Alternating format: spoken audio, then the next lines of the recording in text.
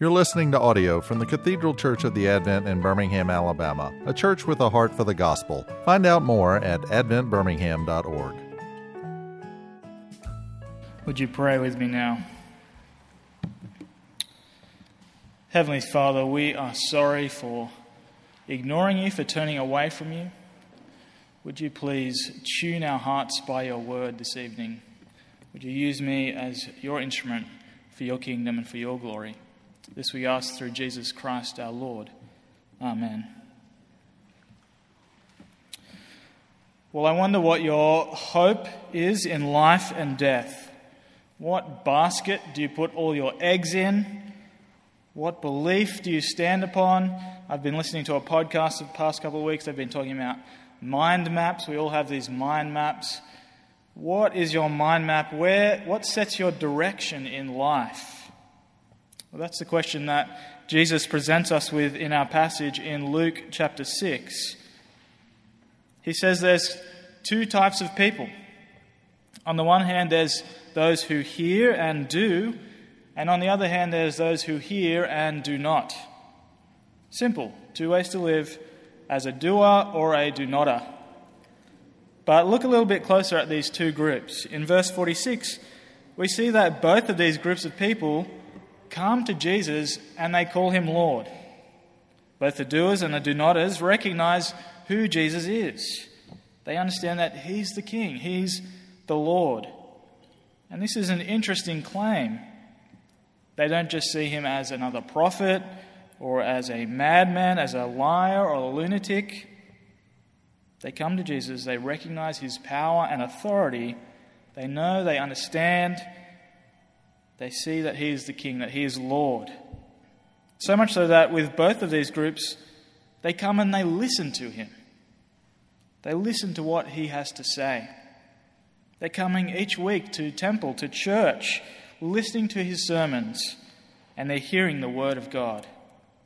And yet, for some of them, the knowledge, the understanding, the listening, it all amounts to nothing. It results in nothing. Though they hear, they do not repent, they do not have faith. They reject the truth, and maybe they don't do that outwardly with great shows of sin and debauchery, but they do so inwardly in their hearts. Their hearts become hardened to Jesus and the ways of his kingdom. Jesus didn't really say that, did he? That's not really what he meant by saying that. That's what their heart feels. That's what they think in their minds. See, the difference between these two groups of people is their response to Jesus' words. The doers, they come and listen to Jesus, and they accept his power and authority, and they submit to his will. They seek to align their life with his kingdom. The do-notters, they come and listen, they hear Jesus' words, they understand who he is and what he's saying, but they do not accept his teaching. They do not submit their life to his rule and to his kingdom. They reject him, and they continue living life their own way. Just as Adam and Eve did in the garden, as all of humanity has done ever since. We think we know better than God. We think we know better than Jesus. This is our human nature, to think that we can do it all on our own. That we've figured it out. I know the answer. Everything's going to be okay. I am in control. But Jesus says to not just be hearers of the word, but doers also. And he provides us with a metaphor for why that is so. He says that those who are doers, they are like a builder who has built on a solid foundation. Someone who's dug deep down, right down onto the rock, and has found a sure footing for their structure. But those who don't, the do-notters, they're like those who've built their house on the topsoil. They didn't dig down and they didn't establish a foundation. They just went ahead and, ignored thousands of years of engineering advice and put their house on the dirt. Now, technically I am an engineer. I've got a degree in audio engineering, but do not come to me if you want to build a house. I'm not your guy for that kind of thing. But let me tell you, there's no substitute for a good, solid foundation. Where my parents live, so I come from Australia, obviously you can hear that. You might think I'm British, but I come from Australia. All of Australia lives on the coastline, basically. There's a telecom company that says we cover 98% of Australia, which just means that they have reception to 98% of Australians, which is like this thin line around the outside of the coast. So everyone lives on the coast. Step one. There's this great stretch of coast near where my parents live that I love to go to when I visit them. And there's all these houses built right up against the ocean. You can probably see the problem that I'm already hinting at. But it's one of my favourite places. There's this really nice beach. There's this kind of bar or pub that you can go to that's like on the sand. And so you can sit at this pub, drink a beer if that's your drink of choice, or just drink a water if that's something else, if you're a minister. Drink a water and read Calvin's Institutes, looking out at the ocean and the sky. Really nice place to do that. But sure enough, the last time I was there, this pub was closed because a storm had come and washed away the foundations of this pub. And so all these houses are facing the same problem, aren't they? They've all built their houses right up against the shoreline. They've got great location, except for when it comes to erosion, soil erosion. As the sand gets washed away and the ground underneath these houses erodes, these houses are in danger of getting washed away, washed out to the sea. So this is the danger of building your house too close to the beach. But really, they didn't have a proper foundation. They were building on the sand. I wonder if you can hear the echoes of Noah's Ark in Jesus' words. There's kind of an illusion going on in this passage.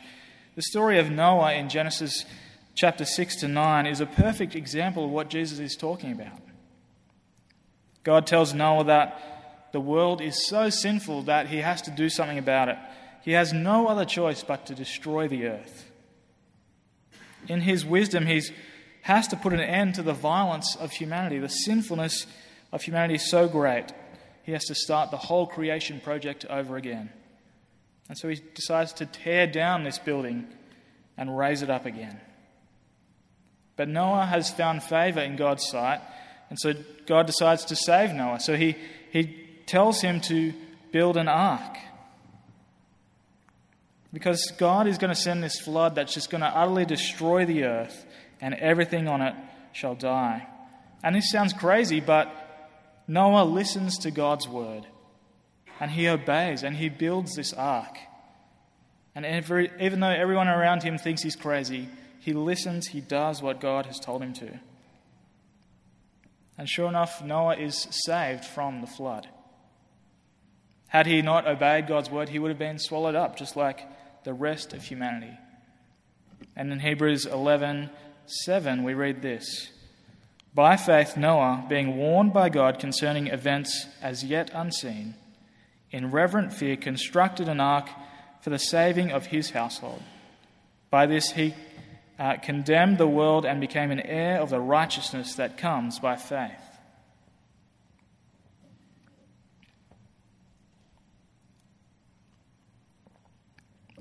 Jesus isn't just giving us good building advice, though. He's not just saying don't buy a house too close to the ocean, don't buy a house that's built on the topsoil. He's not just saying that. He's giving us a warning about becoming complacent, a warning against becoming hard-hearted. And we kind of heard that in the Old Testament reading as well. And I think Jesus' words here present a real danger for us in our society today, in this Bible Belt of the South, because there's such a big danger of us becoming notional Christians. A notional Christian is someone who kind of considers themselves a Christian, but hasn't turned their life over to Jesus in repentance and faith. Maybe they are someone who grew up going to church, who knows Jesus, who understands who he is, but the pressures of life, the busyness of the world, friends, family, football, all of these things crowd out their time. And so they might say they're a Christian, They come to church maybe once every couple of months, but their hearts are far from God.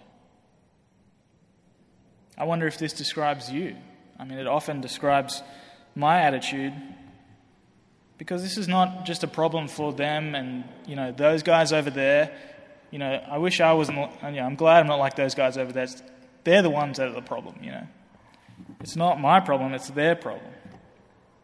But this is a problem that we all face. It's a problem for you and for me. It's the human problem.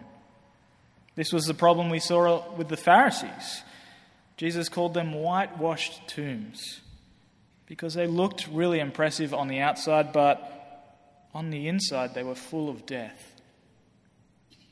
They kept the temple laws, they cleansed themselves all the time, and yet on the inside they were just dead.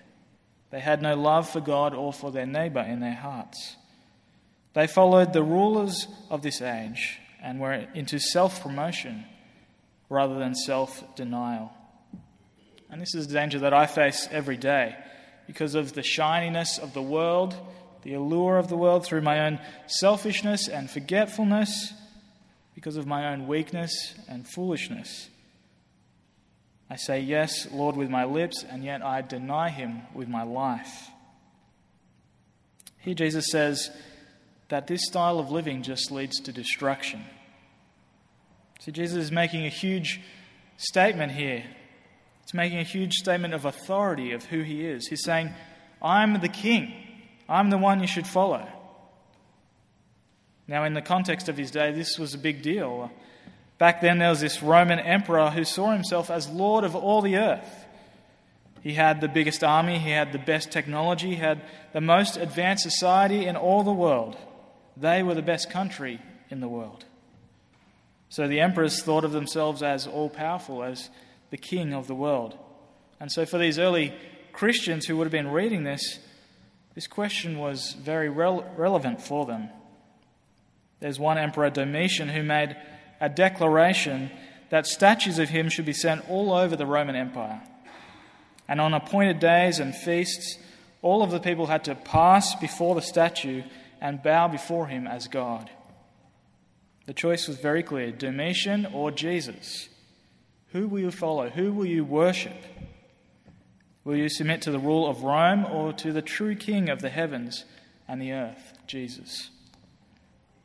But he's also making a religious statement here, angering the religious elite, for he's calling himself God, the Lord of all creation.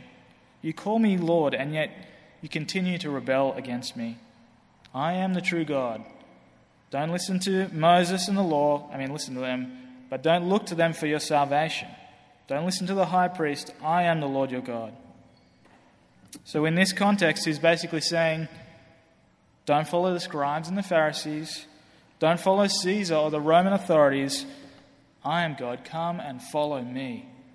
And this is really hard for us as humans to listen and to do and to understand. It's a radical call for us today. It's a radical call to put our allegiance, our life, at the feet of Jesus.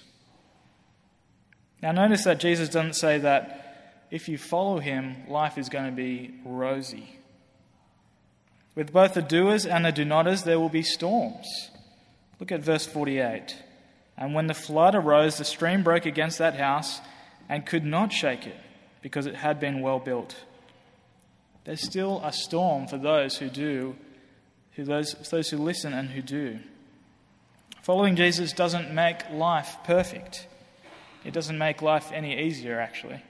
There's still going to be storms in your life. And I wish I could stand here and tell you that if you follow Jesus, life is going to be easy. My job would be so much easier if that was the case. But no, I'm not a self-help speaker. I'm not a snake oil salesman. I'm not trying to convince you of anything. I just want to present you with the Word of God. Because in this passage we see the hope of the Christian life. In Jesus we have a sure and solid foundation. And when we stand upon that foundation, we will never be shaken. Hebrews 12:28 says, we are receiving a kingdom that cannot be shaken. Though Satan may buffet, though trial may come, and they will. Jesus tells us that you will be hated because it hated him. But the hope of the Christian life is that no matter what life throws at us, God is faithful. He is mighty to save. And in Jesus we have a sure and certain foundation on which we will stand until the end when we attain our glorious future. On Christ, the solid rock I stand, all other ground is sinking sand. But notice the integrity of the structure is based not on how good it looks, how big it is, how beautiful it is, but upon its foundation. And what I mean by that is that the answer to the problems of your life is not to build taller, but to dig deeper. The danger of this passage is that we would kind of turn inward and look inward and make sure that we're doing enough of God's words. Make sure that our works are good enough for God, that we're pleasing to God. But the answer is not to look inward, but to make sure that we're looking to Jesus, listening to him, doing his words, following him.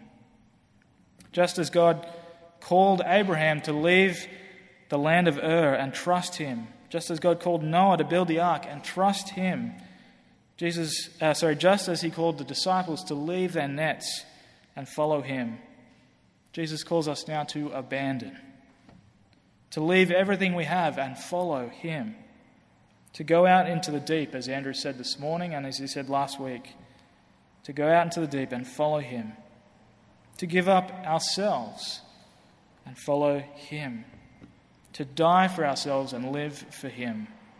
Jesus is presenting us with an invitation here to come to him. Come to me, Jesus says, all you who are weary and burdened, and I will give you rest. Take my yoke upon you and learn from me, for I am gentle and humble in heart, and you will find rest for your souls. For my yoke is easy and my burden is light. Let's pray. Heavenly Father, we thank you that in Christ Jesus we have a sure foundation, and upon that foundation we will stand until we see you in glory. Father, we ask that you would, by your Spirit, strengthen us to stand upon that foundation, that we might be found pleasing in you. All this we ask through Jesus Christ our Lord. Amen. You've been listening to audio from the Cathedral Church of the Advent. If you live in Birmingham or find yourself visiting, we hope you will join us at one of our Sunday services. Find out more at adventbirmingham.org.